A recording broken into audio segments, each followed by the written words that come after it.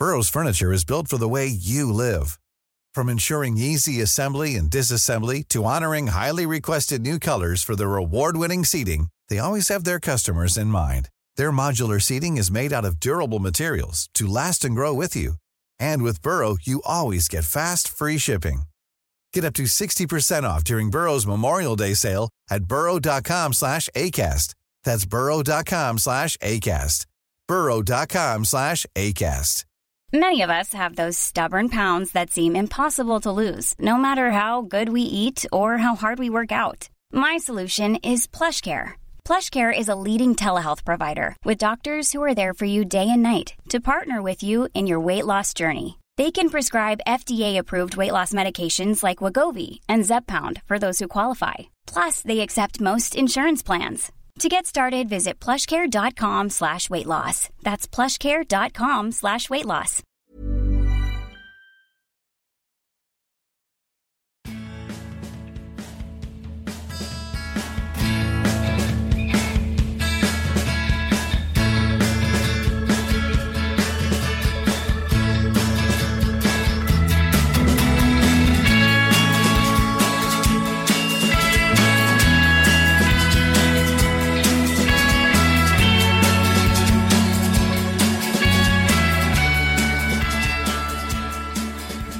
Välkommen till Klacken.nu mina damer och herrar. Och jag är riktigt glad att sitta mitt emot, inte i luren med Adam.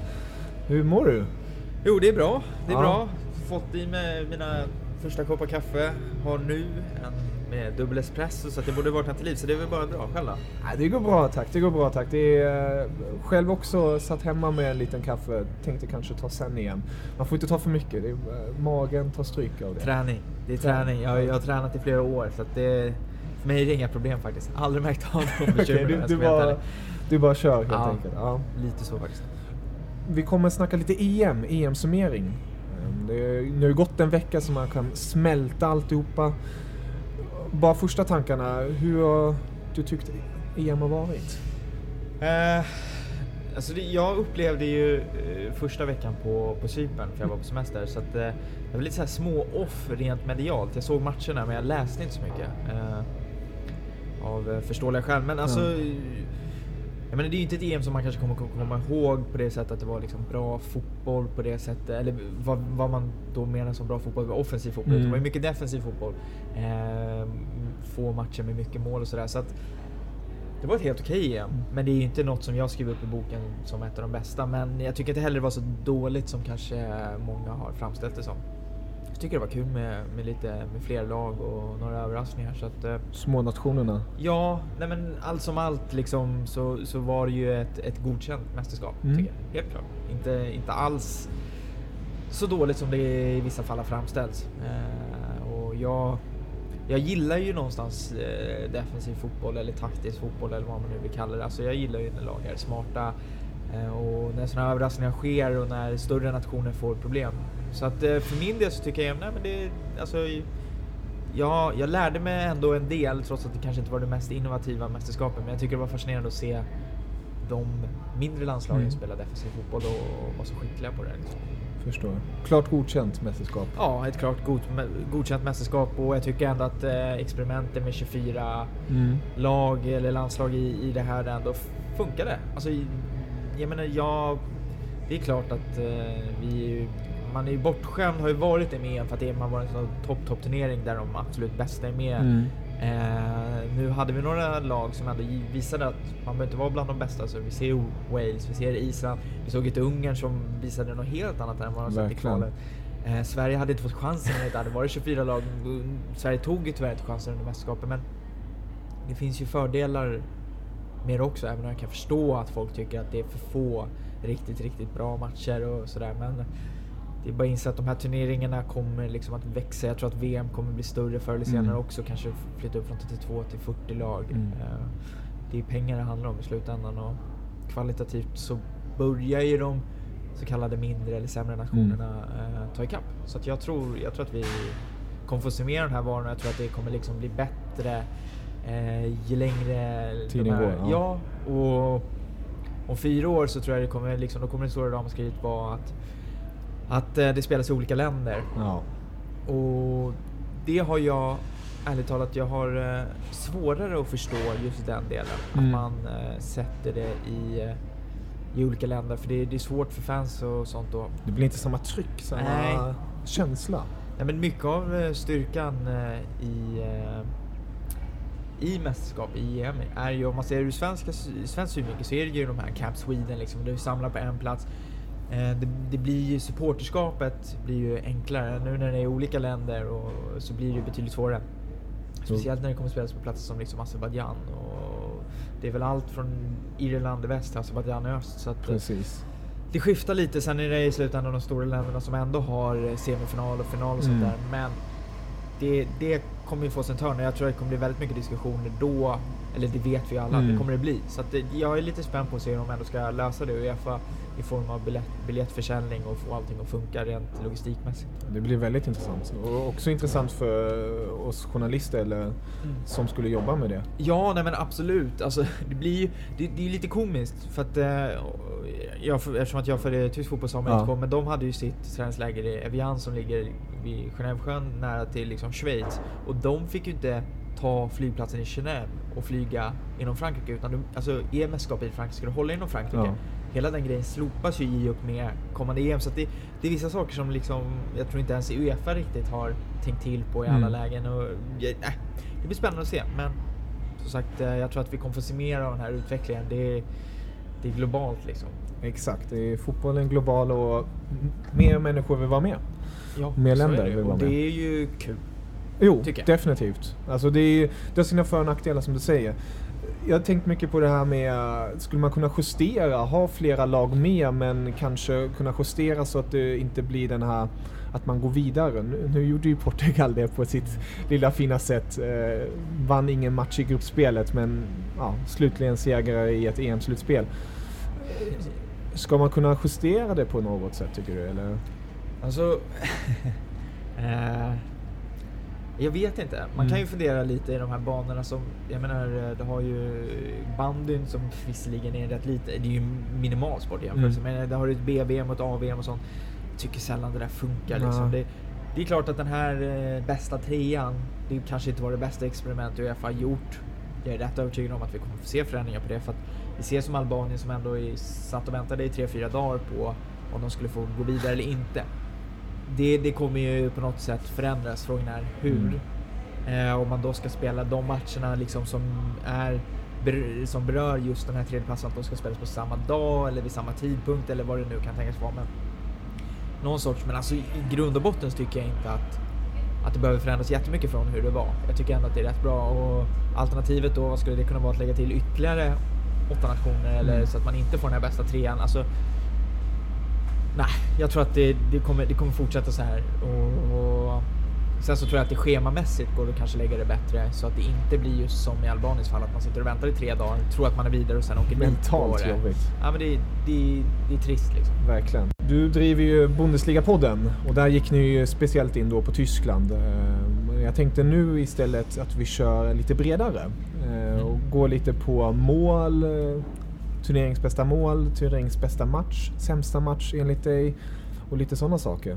Ja, nej, men det låter bra. Jag blir ofta invinklad i det tyska hörnet, men jag ser ju faktiskt mer fotboll än så. Men nej, absolut. Så att jag ser fram emot att prata lite annat också än bara Tyskland hela tiden. Ja. Nej, det är inget att stryka under att du inte kan något annat, men du har ju specialiteten just inom Tyskland som man känner dig utåt. Ja, men det är ju det jag nischat mig som. Liksom. Exakt. Så att, väldigt finish, om jag får understryka. Ja, men så att det är alltid kul att prata annat också. Precis. Det är inte så att jag stänger av när det är andra landslag som spelar eller när andra ligor, utan jag försöker följa det mesta. Så, någon sorts åsikt har jag nog. Det tror jag definitivt. Om vi kör på EMs flopp och skräll, lag och spelare. Vi kör först flopp på lag. Har du något sånt? Ja, alltså det är ju alltid beroende lite på vilka parametrar man utgår från. Svenska ögon så tycker man att Sverige var en flopp. Det måste jag ändå säga. Så att jag kan ju nämna Sverige som en flopp av den anledningen att jag tycker att det var lite naivt. De hade ju behövt Lagerbäck-fotboll. De första 45 mot Irland var ju en enorm besvikelse. Sen en rätt okej till det, men det är trist ur svenska ögon att Sverige gick så dåligt. Annars så får man väl nämna de här landslagen som man hade förväntat sig lite mer om, som skulle gå kanske lite längre. Man tänker ju såklart England. Tänker Belgien som jag hade förväntat mig ändå skulle slå Wales i kvartsfinalen. Det är nationer som jag ändå hade förväntat mig lite mer av, även om jag inte var superimponerad av varken England eller Belgien, för att jag tror att vi alla visste att de har sina brister. Jag menar, Belgien har haft svårt i stora mästerskap, de är inte vana, och mästerskapserfarenhet spelar en så otroligt stor roll. Verkligen. I Englands fall så är det ju, jag vet inte, liksom den här mentala blocken finns ju där. Så att de ska åka ut mot Island, det är ju inte rimligt. Så han har sagt det på förhand, så hade man ju skrattat åt det, men de två nationerna är ju floppmässigt. Sen så Österrike vill jag slänga in i den potten. Ja, exakt. Österrike, om man tänker de som inte gick vidare från gruppspel, så är Österrike ju en... Så kan jag veta att de var ju liksom överlägsna i Sveriges Jag hade tippat dem till kvartsfinal till mig. Alltså Massikolla hade byggt upp det. Men där har du också det här med att man inte riktigt har erfarenhet, tror jag, som lag, och framförallt förbundskaptenen Koller hade ju problem med att han taktiskt började att fundera mitt under ett brinnande mästerskap, och där det går ju inte. Du kan inte, för du har för kort tid. Du måste ha ett samspelt lag. Så att de fallerar berodde ju på att de själva någonstans satte krokben för sig själva. Och sen så försöker man någonstans tro att liksom David Alaba ska sköta det där på egen hand, och han var ju vi kanske går in på det senare, men han hade ju inget jättebra mästerskap, så att Österrike är ju en superflopp såklart. Det, som du säger där med, om vi går in på Österrike bara kort, för man ska kolla hur han ändrar sin spelidé och hela filosofi, och man såg ju sista matchen mot Island och sista 45, då gick man egentligen tillbaka till spelsystemet som man har gjort hela kvalet, och då flöt det ju på ett helt annat sätt. Ja, och det där, alltså i mästerskap, och det är väl därför till exempel Lars Lagerbäck är så framgångsrik, så vet ju han att det är få förändringar som krävs. Du måste ha en viss spelartyp. Vi ser det på Jogi Löw också. Alltså, de väljer trupper där de vet att de har spelare som anpassar efter det spelsystem de kommer vilja spela, för att de kommer bara vilja spela på mer eller mindre ett sätt. Sen kanske man gör det, alltså spelidén är alltid densamma. Lagerbäck vill alltid spela defensiv fotboll. Sen kanske han ändrar lite formationsmässigt, men spelarna kommer alltid veta att det är det här är vårt koncept. Tyskland hade ett koncept, de ville dominera varenda match. De ändrade formation visserligen mot Italien, men konceptet var fortfarande detsamma. Och det där är så viktigt. Österrike bytte koncept hela tiden. De visste inte om de skulle vara defensiva, om de skulle vara offensiva. De visste, och på det, då lägger man på den här att David Alaba hade 3 olika positioner i 3 olika matcher. De spelade med 2-3 olika formationer under 3 matcher. Alltså, det är obegripligt. Det funkar inte. Så att, på det sättet så Österrike, det var en besvikelse för att de verkligen gjorde bort sig själva och visade på att de var inte väl förberedda på uppgiften. Och det var trist för dem, för de hade betydligt högre förväntningar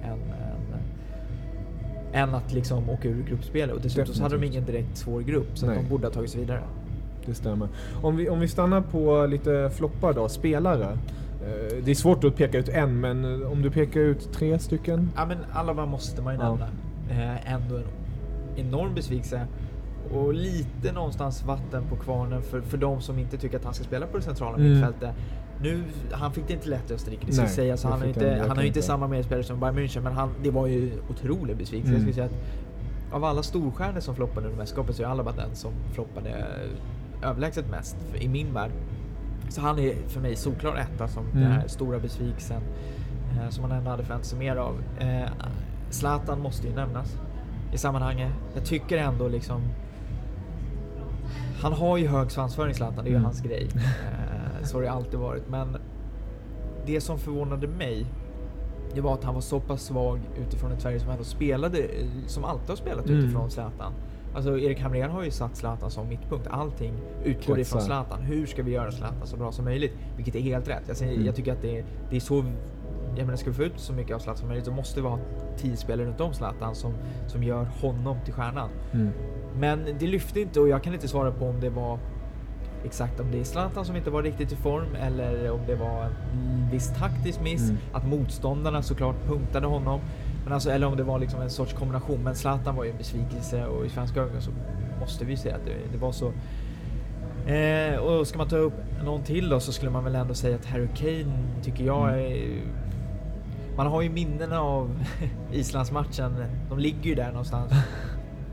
hur han slog bort frisparkar och hörnor. Man, alltså, han har ändå varit storstjärna i Premier League, gjort mycket mål i Tottenham, har ryktats till väldigt många stora klubbar och var ju bedrövlig under hela mästerskapet, så pass att han hamnade under kritik att Roy Hodgson, när tar han bort honom? Och det gjorde han inte, och det tycker jag ändå kanske var rätt beslut, för man måste hålla fast för de spelare man tror på som mest. Men otrolig besvikelse att han inte bidrog med mer än vad han gjorde, för han bidrog knappt med något. Verkligen. Så att de tre skulle jag nog nämna som tre som är mina... De hetaste kandidater som jag tänker på i första hand. Ja, jag skriver under på det. Jag försökte titta också lite tyskt perspektiv där, och där kom det för mig, han kanske inte floppade så mycket som just dessa tre spelare, men jag tror det är personligen för att man hejar på Tyskland och vill att det ska gå bra för dem. Då gjorde det extra ont just att Müller inte nådde upp till den potentialen som man vet om, men han gav ju ändå mycket på ett annat sätt. Alltså Müller hade ju ett väldigt dåligt mästerskap. Det är ingen som kan säga något om det. Alla hade förväntat sig mycket av honom, och även han själv hade förväntat sig mycket av honom. Han hade några matcher när det gick liksom lite bättre. Gruppspelet var tamt. Han borde ut mål mot Nordirland. Och sådär. Och när jag rankade de tyska spelarna så fick han lägst möjliga betyg av en anledning. Och det var för att förväntningarna var betydligt högre.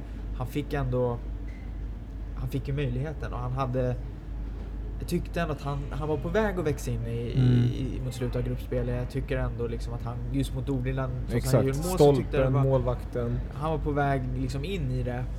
Sen så mot Slovakien så var ju mer eller mindre hela det tyska landslaget bra.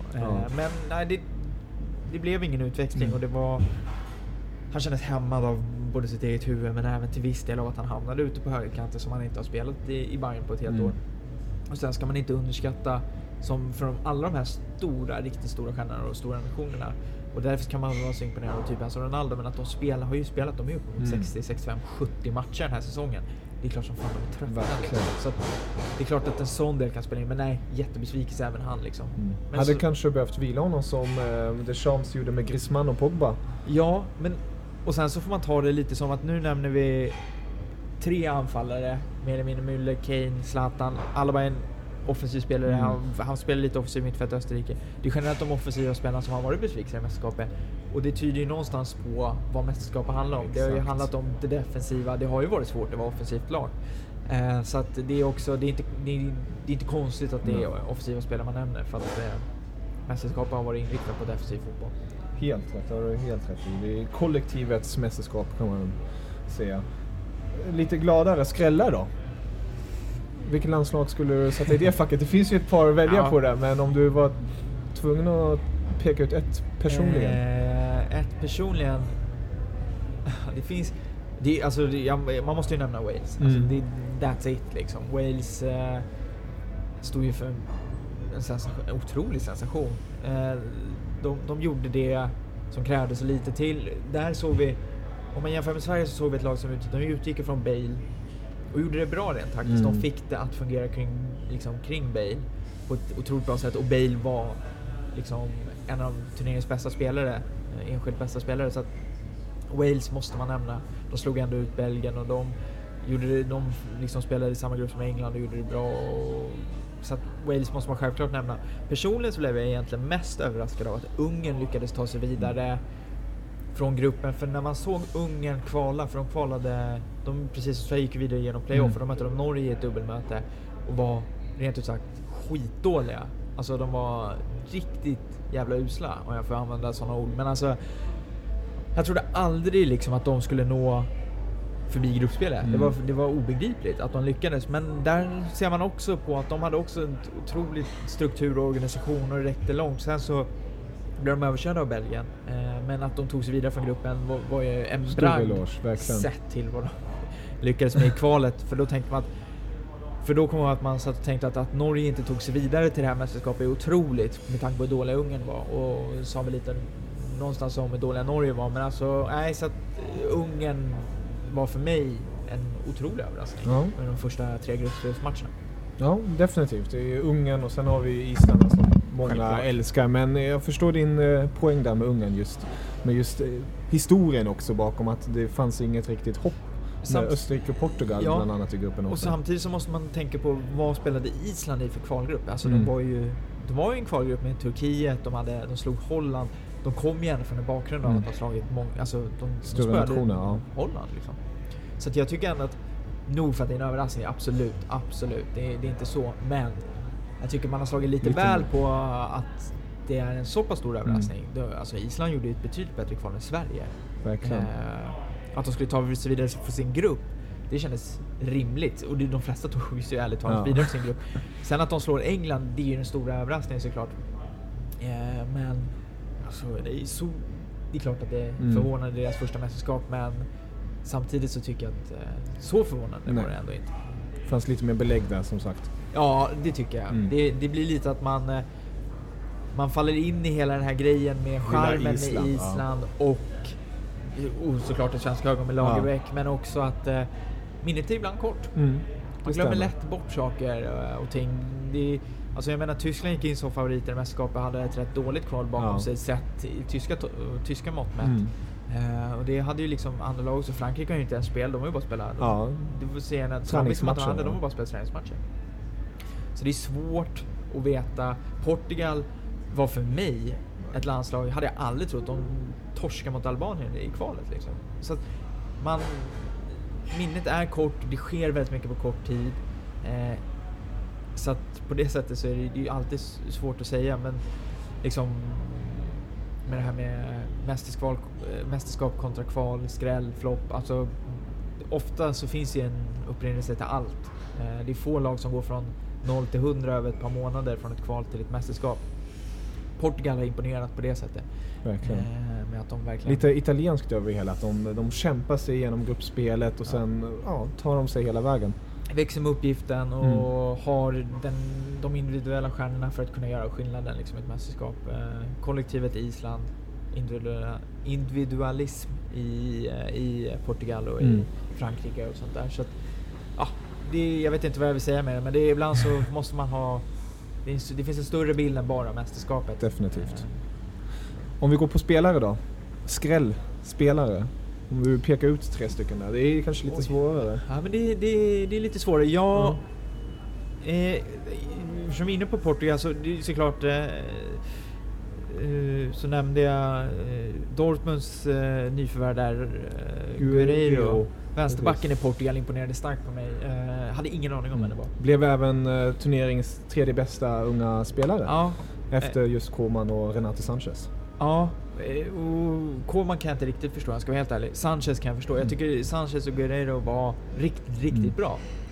Imponerade på mig, men just Guerreiro som vänsterback verkligen stark och bra defensivt också, och även bra offensivt, så för han var en skräll för mig, för det var ändå en spelare jag inte hade koll på. Renato Sanchez har man ju hört mycket, och alla har jagat honom, så att man har kollat lite extra på honom, så att sen är det imponerande att han går in och gör det på det sättet. Strålande under vissa matcher. Så att de har liksom imponerat på mig. Och sen så det är svårt skrällspel när man funderar på vilka liksom landslag som har gjort det bra.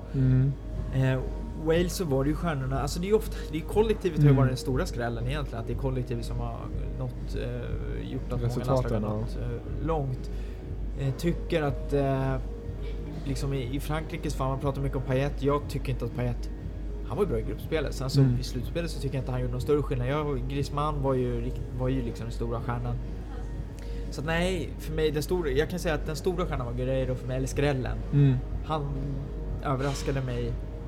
Annars är det på rak arm så kan jag inte komma på att det är just en specifik spelare som kanske har imponerat mig. Jag vet att Nudge i Ungern som spelar till vänster där, som jag tyckte jag ändå var rätt stark om det jag såg, och såg ut att ha rätt mycket kapacitet i sig. Men annars, nej, jag tycker det är kollektivet som är den stora skrällarna snarare än det är ju individuella insatser. Liksom. Svårt jag har för det ordet, känner jag. Imagine the softest sheets you've ever felt. Now imagine them getting even softer over time. That's what you'll feel with Boll & Branch's organic cotton sheets. In a recent customer survey, 96% replied that Boll & Branch sheets get softer with every wash. Start getting your best night's sleep in these sheets that get softer and softer for years to come. Try their sheets with a 30-night guarantee. Plus, get 15% off your first order at bollandbranch.com. Code BUTTERY. Exclusions apply. See site for details. Wow. Nice. Yeah. What you're hearing are the sounds of people everywhere putting on Bombas socks, underwear, and T-shirts made from absurdly soft materials that feel like plush clouds. Yeah, that plush. And the best part? For every item you purchase, Bombas donates another to someone facing homelessness. Bombas. Big comfort for everyone. Go to bombas.com/ACAST and use code ACAST for 20% off your first purchase. That's bombas.com/ACAST. Code ACAST. Mom deserves the best, and there's no better place to shop for Mother's Day than Whole Foods Market. They're your destination for unbeatable savings, from premium gifts to show-stopping flowers and irresistible desserts. Start by saving 33% with Prime on all body care and candles. Then get a 15-stem bunch of tulips for just $9.99 each with Prime. Round out Mom's menu with festive rosé, irresistible berry chantilly cake, and more special treats. Come celebrate Mother's Day at Whole Foods Market. Tidigt, eller ja, lagom. Lagom, exakt. Skiljer på det. Och går vi in lite på turneringens mål. UEFA hade en omröstning och de fick då Zoltan Giras, jag vet inte om jag uttalar hans namn rätt här nu, men hans mål mot Portugal där när han tog ner dem på bröstet och sköt utanför straffområdet i nedre hörnet blev turneringens mål med 32%. På andra plats kom Ronaldos på 24% mot Wales då, hans fina häng där, nicken. Och sen Shakiris Bicicleta mot Polen, 23%. Eders mot Frankrike kom på 16%, jag tror det är betydelsen då, gissar jag på. Och sen Kanous mot Belgien där, hans fina Cruyff fint på 5%. Skulle du välja någon av dem eller har du någon annan på laget? Ja, men vi pratade lite om det när vi började sända, men jag såg en av de få matcher jag missade var Ungern-Portugals 3-3 match. Jag kan inte säga så mycket om Geras mål, men det som, när vi pratade lite om det innan, det som kom direkt till mig, det är ju Sam Vokes mål mot Belgien. Den nicken tycker jag är otroligt bra alltså. Jag tror liksom nu har inte jag spelat fotboll på någon högre nivå, men, och jag är framförallt väldigt bedrövlig på att nicka. Jag hade ingen känsla för det, men det här med att få en boll in från höger och sen nickar den och får den i riktning vänster. Alltså, jag gillar ju det målet verkligen, för det är otagbart för målvakten också mer eller mindre. Så det målet var det första jag tänkte på egentligen, som jag tycker det är mitt mål i turneringen. Jag gillar verkligen det målet. Sen så är det omöjligt att inte tänka på Shakiris mål, tycker jag, för det var så betydelsefullt. Det var också betydelsefullt i stunden och det är otroligt artistiskt snyggt. Alltså slow motion på det målet, så ser man ju verkligen det är en fantastisk rörelse. Den sitter så bra långt ner i högra hörnet. Det är otagbart för målvakten. Men nej, det är så de två målen skulle jag nog säga. Sen så Ronaldo gjorde väl ett par, hans klack där och sånt, så inte illa. Nej, jag skulle nog, sen Vokes är nog min etta i alla fall. Okej, då säger vi det. Jag kan instämma där. Kanot skulle jag också vilja slänga in där som personligen. Den är bara hur hela det belgiska försvaret försvinner från en sekund till en annan. Och det är lite, understryker lite Wales underskattning som många hade, och att de bara gick in och trodde på sig själva. Ja. Så det är härligt. Turneringens bästa / sämsta match. Om jag får börja där, bästa tog jag ingen match. Jag tog de första 40 minuterna mot Frankrike för Tyskland. De gillade jag som bara den. Men sen jag tror att de flesta är rörande överens om att Tyskland-Frankrike var den bästa matchen. Av den enkla anledningen att det var den matchen det kändes som att det var två lag som ville spela offensiv fotboll generellt.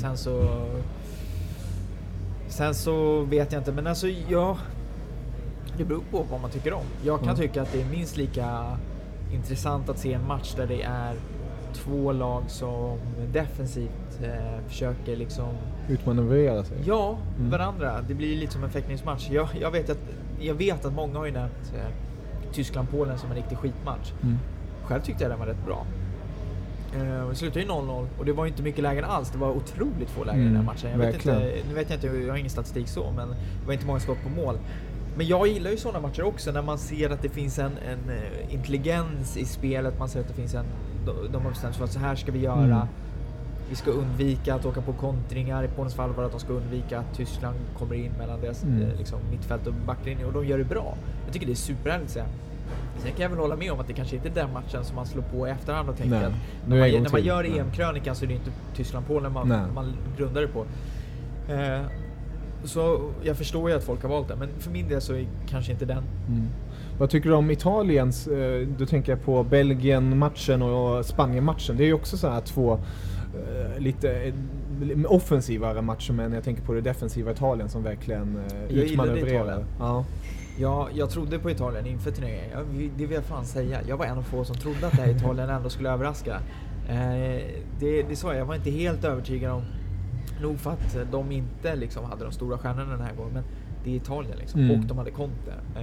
Och de är alltid svårslagna. Så att, men alltså sådana där matcher är alltid härliga. Jag tror att liksom de matcher som man tyckte var riktigt så här långtråkiga är väl när det är nationer som inte riktigt tilltalas av. Alltså Nordirland-Wales. Det är ju kanske den matchen. Självmål där. Ja, men det är den match som i mitt huvud liksom den triggar inget i mitt liksom fotbollssinne som gör att jag tycker att det här är en riktig liksom höjdare. Och det kan folk kanske tycker exakt samma sak av Tyskland-Polen bara för att jag gillar båda. Nu följer jag både tysk och polsk fotboll liksom. Så tycker jag att den är lite intressant. Men Nordirland och Wales var för mig det var liksom det var en blaha-match. Det var verkligen en match man kunde sova till. Frågan är om jag till och med kanske somnade. Och jag vet att jag kom tillbaka i alla fall precis vid 1-0 målet. Men alltså det var en match som bara var... Jag har liksom ingen minne av det. Jag kan inte ens komma ihåg liksom... sekvenser. Hade du sagt att det var ett självmål så hade jag nästan liksom inte kommit på att det var ett självmål som gjorde det. Men det var ju Gareth McCauley som gjorde det, min gamla Ipswich spelare som ett lag som jag följer. Så att, nej, den matchen skulle jag säga. Alltså värdelös. Och bästa då, Tyskland-Frankrike. Jag gillade även Kroatien, Portugal tyckte jag var fascinerande. Även om det gick in på övertid så tycker jag det var en bra fotbollsmatch på många sätt. Med Portugal som var defensivt, Kroatien som var offensivt. Spanien, Italien, alltid intressant. Var riktigt bra. Och sådär. Så att det finns några, men bästa Tyskland, Frankrike och sämsta Nordirland, Wales. Låter bra. UEFAs EM11, jag tänkte vi kommenterar lite och sen kanske du kan slänga in din 11. Kanske vi kan få ihop den. De har ju följande: Patricio i mål, Kimmich högerback, Boateng, Pepe bildar mittbackslåset och sen har vi Guerreiro som du har nämnt tidigare som vänsterback, Kroos och Allen som innermittfältare, defensiva, och sen har vi Ramsey som spets, Griezmann som vänsterytter, Payet som högerytter och Ronaldo som ensam anfallare. Vad tycker du om den? Generellt så finns det ju många jag skulle ha med i min 11 också. Jag tycker att backlinjen mer eller mindre är felfri. Det är väl tveksamt om... Jag är glad över att Kimmich är med. Jag tänkte kanske inte första taget på att Kimmich skulle vara högerback, men så, han gjorde ju en bra turnering. Han var, utöver att han någonstans orsakar en del av 2-0-målet för Frankrike i semi, så gör han ju en felfri turnering. Så backlinjen har egentligen inget att påpeka. Jag hade inte satt Rui Patricio i mål än valt Buffon för det faktiskt, som jag ändå tycker gör en väldigt bra turnering. Sen så spelar ju inte han sista gruppspelsmatchen där mot Irland och förlorar och sådär. Men de matcherna med han är ju överlägsen liksom. Och gör en fantastisk räddning mot Tyskland till exempel med Gomes klack och sådär. Kroos håller jag helt och hållet med om. Det är kanske inte konstigt när jag följer tysk fotboll. Joe Allen vet jag däremot inte. Jag vet, han kämpar mycket. Han stod mycket för grovarbetet i det där walesiska innermittfältet. Men jag förstår din tanke där. Det är inte den första spelaren man skulle sätta i en EM11. Och sen så har jag ingen sån där på rak arm så jag kan leverera istället. Jag tycker att generellt, om man säger den är uppställd som en 4-2-3-1. Ja. Det är ju tveksamt om det här mästerskapet bör ställas upp i en 4-2-3-1. Det är snarare en 3-5-2. Exakt. Eller en 4-5-1 med defensivare liksom generellt med liksom ännu fler defensiva spelare. tycker jag. Griezmann, absolut. Turneringens stora stjärna tillsammans med Bale och Ronaldo. De tre tycker jag ska vara liksom... Var Bale inte med? Bale inte med, han blev petad. Konstigt. Han tycker jag ska vara med. Om jag skulle byta... Payet är med, va? Ja, Payet är med. Då skulle jag byta ut Bale, alltså ta in Bale direkt. För Payet, som jag sa tidigare, jag tycker det är en gruppspels... Han var jättebra i gruppspel, han gjorde 2 fina mål. Men han var ju, för mig... Jag har ingen minne av vad han gjorde mot Tyskland. Jag har ingen minne av vad han gjorde i finalen mot Portugal. Han föll ju bort med turneringen. Så att, nej, jag tycker inte han ska med. Ramsey tycker jag var bra. Jag hade definitivt. Hade flyttat ner Ramsey och kanske satt honom bredvid Kroos istället. Och försökt få in kanske en offensiv mitt. Eller Bale där. Ja, förlåt. Kanske, ja, lite så. Kör en 4-4-2 istället och Bale och Ronaldo som anfallare. Ja, något sånt. Så hade tagit in någon annan, kanske central mittfältare eller någon ytter. Men alltså generellt så är det väl en rätt rimlig 11. Men jag kan väl tycka att det saknas. Kanske att man ska in Renato Sanchez. Tänkte också säga det. Det är ju en spelare som bevisade mycket. Så att, skulle jag sätta utifrån att de kör 4-2-3-1, då skulle man kanske sätta Buffon i mål. Backlinjen skulle hålla intakt som de har gjort med Guerreiro, Pepe, Boateng och Kimmich. Yes. Sen kanske jag ska sätta Kroos, Renato Sanchez kan vi säga. Ja. Och Ramsey kanske som en 3. Ja. Och sen så det blir en 4-3-3 då istället. Ja. Och sen Griezmann, Ronaldo, Bale. Låter bra. Då tror jag att det skulle nog vara mer eller mindre så här på rak. Nu har jag inte liksom förberett något, men jag tror att det är ungefär så jag skulle tänka. Nej, det var bra. Det tyckte jag om.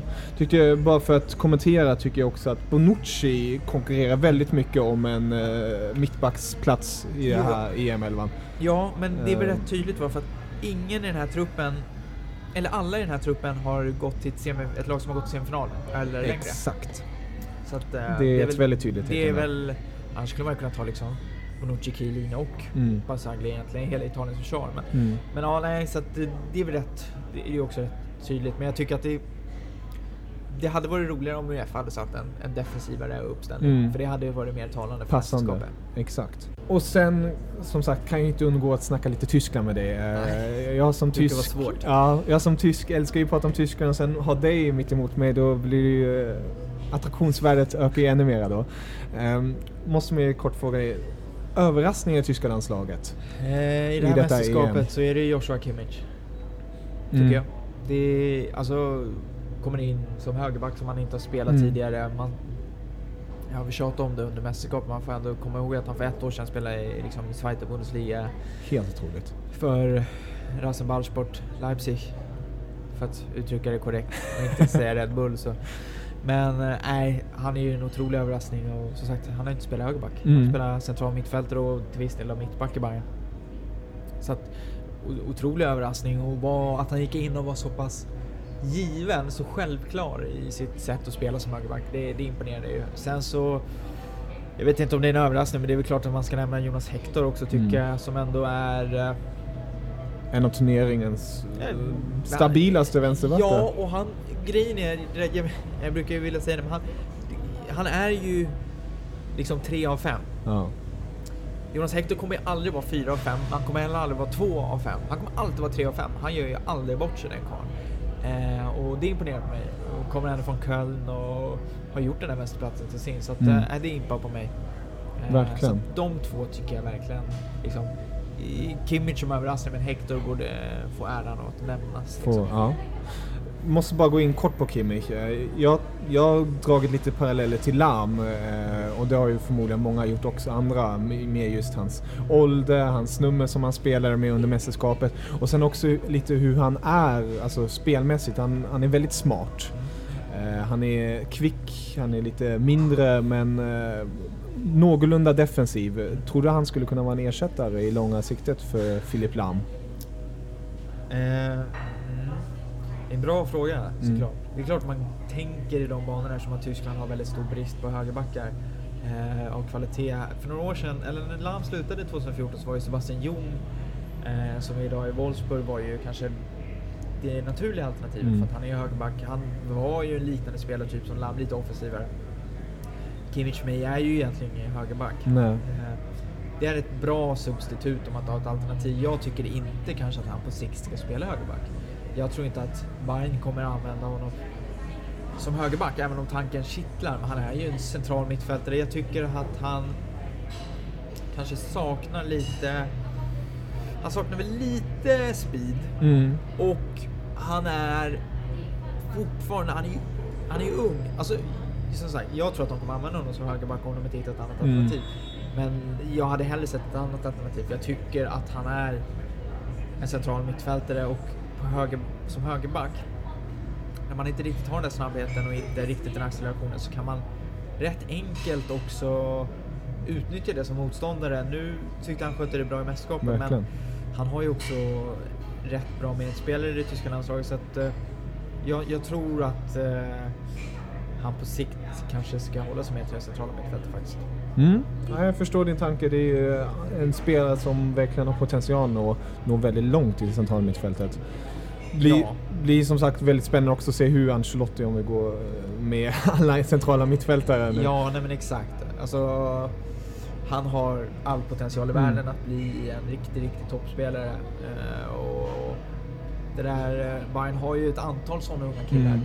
Lam har 2 år kvar nu som fotbollsspelare, så att han kommer nog bli använd på väldigt många positioner tror jag, Ancelotti. Men det är viktigt att han får speltid som för alla unga spelare. Så det är väl det man får hoppas på. Exakt. Det har snackats om att Schweinsteiger ska sluta, eller rättare sagt Ballack ger rådet till Schweinsteiger att sluta nu. Vad tycker du om det? Nej, det är väl ett rätt bra råd. Alltså Schweini har ju inte haft svårt hela liksom, säsongen i United har ju varit en mardröm. Skada, ja. Gjorde ju inget bra EM heller liksom. Man behöver inte gå vidare in i detalj på det. Alla vet ju liksom att det gick inte riktigt hans väg. Han är gammal, han är gammal, men han är äldre, och idag han har spelat otroligt mycket fotboll, ska man ändå veta. Så det är klart att hans kropp är sliten. Han börjar nog stå slut, och i United kommer han inte få lära bli såld. Om man får tro ryktena som går där på Old Trafford. Och jag tror att det kanske är dags för honom att klappa igen korvkiosken och gå vidare i livet och göra något annat. För landslaget tycker jag inte han kvalitativt heller håller, utan man ska ändå veta att de saknade Gündogan, och de har ju haft Christoph Kramer som har varit med förut, som inte var med nu för att han har inte heller gjort särskilt bra ifrån sig. Men det finns andra centrala mittfältare på hans position som är både yngre och bättre, skulle jag påstå. Så att, jag tror att det är dags för honom att tacka för sig. Är det någon annan som du tycker borde tacka för sig i det tyska landslaget? Ja, Podolski, men det ska han inte göra, såg jag. Han hade bestämt sig för att han ändå kommer tacka ja om han får chansen, men det skulle förvåna mig mycket om Podolski får förfrågan igen. VM 2018? Nej, jag har så svårt att se det liksom. Han gjorde väl ett kort inhopp under det här mästerskapet. Det är ju... Hade velat sett honom till Frankrike skjuta lite på mål. Nej, för hans del så är det nog faktiskt över. Så att de två, skulle jag säga, från den här truppen borde kanske... vill jag inte se i VM 2018. Okay. Det skulle vara ett underbetyg till de andra spelarna. Tycker jag. Vilka vill du ska ta klivet in i landslaget? Sané var ju med i truppen. Känns ju givet att han förr eller senare ska in där. Draxler fick chansen, gjorde det bra. Jag tycker även han borde få fler chanser. Så att, men Sané tycker jag, och sen så Julian Brandt som säkert är med i den olympiska truppen, kommer ju att växa in och få chans, tror jag. Jag saknade Bellarabi lite, Leverkusens högerytter där, som jag tycker, med tanke på att Thomas Müller inte riktigt är en kantspelare, så tycker jag att Bellarabi, med hans snabbhet och hans förmåga att gå en mot en, vilket man saknade i det här mästerskapet, var det någonting Tyskland saknade så var det ju det. Så Bellarabi, Brandt och sen mer Sané, då tror jag att man är på god väg. Sen har vi ju sköna spel som Weigel till exempel. Weigel, nu fick Kimmich chansen, men Weigel självklart borde ju få mer och mer chanser om Schweinsteiger försvinner. Gündogan är alltid lite skadebenägen. Så att där finns det lite sparkapital i Tyskland. Och förhoppningsvis så kan man ju kanske få fram en anfallare, men tveksamt om man hinner få någon till 2018. Det blir Gomes också, men det finns väl lite yngre talanger på gång, även anfallsmässigt, bland annat Johannes Egerstein i Bremen som nästa liksom stjärnskott på anfallssidan. Så att man får hoppas att det kan komma fram någon som kan slå igenom snabbt. Vi ser ju ändå Kimmich 21, Sané över 20, Weigel är 20 tror jag. Det stämmer. Så att de behöver inte heller vara gamla. Det viktiga, det kan gå väldigt fort, och 2 år är en lång tid. För 2 år sedan så hade ingen koll på en Julian Weigl och Joshua Kimmich var mer eller mindre. Så att än mindre Leroy Sané. Så att det kan ske mycket på 2 år. Så att man får hoppas att det är någon som kan dyka upp och göra något de kommande 2 åren. Ja, verkligen. Och sen måste man ju bara nämna också i backlinjen finns det ju fint potential där med Jonathan Tah bland annat. Men det blir väldigt svårt att konkurrera ut en icke-skadad Boateng och Hummels om de fortsätter på den här nivån som de spelar på. Ja, och spelar de mot Bayern så finns det liksom, finns inte en sportslig. Det är ju dröm för både landslag och klubblag att ha, eller kanske inte klubblaget, men landslaget har det här låset. Alltså verkligen, det är klart det är fördelar med det. Sen får vi se, jag är lite spänd på VM 2018. Jag satt häromdagen och funderade lite på om man rimligen skulle ju Filip Lam kunna tänkas övertalas till att vara med. Det skulle ändå kunna bli hans sista, alltså det skulle bli hans sista match någonsin.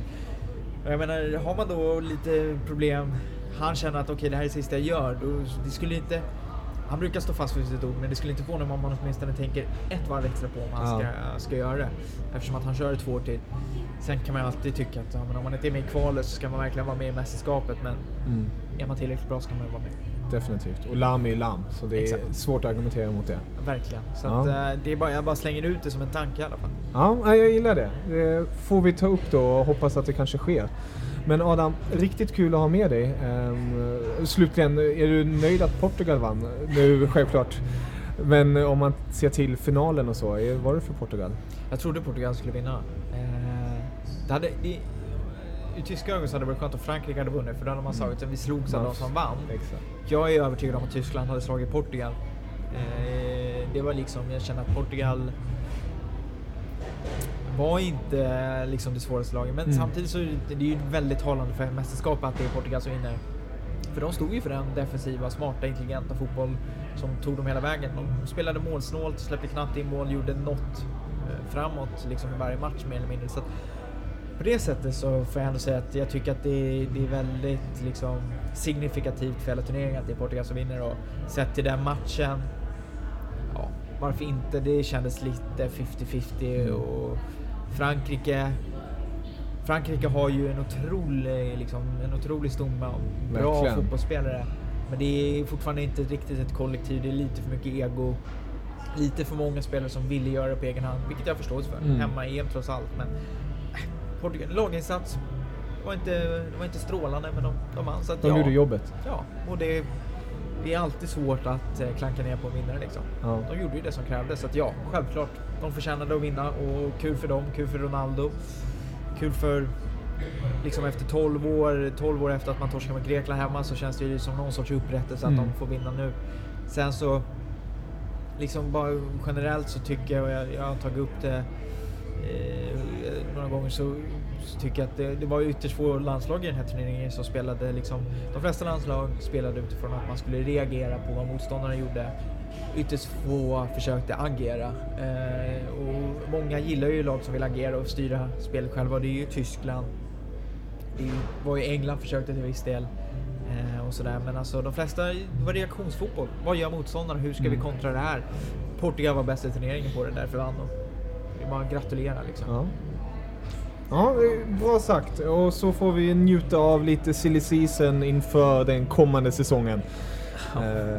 Blir någonting att bita i, om man säger så. Men riktigt roligt att ha med dig. Och tack för att jag fick vara med. Tack så mycket, och hoppas att kanske få med dig i framtiden igen. Absolut. Och om man vill höra det mer är det som sagt Bundesliga-podden man ska slå på. Bundesliga-podden med mig och ja, vi är väl ett par stycken, men det är jag, Filip Wåhlin, Andreas Holm, Kate Westerlund och Erik Malmqvist är vi egentligen. Det är väl jag och Filip som har kört flest avsnitt vi körde i veckan och sådär. Och sen så är det där, och så är det på fotbollskanalen, på Tysklandsbloggen där, och på Twitter, och på Vi lirare ska vi nämna också. Där jag skriver en veckokrönika under 40 veckor av året. Och ja, det är lite allt möjligt. Jag dyker upp. Du dyker upp lite här och var. Ja, där de vill ha mig helt enkelt. Ja, det låter bra, det tycker jag om. Men sköt om dig, så hörs vi. Tack detsamma. Auf Wiedersehen.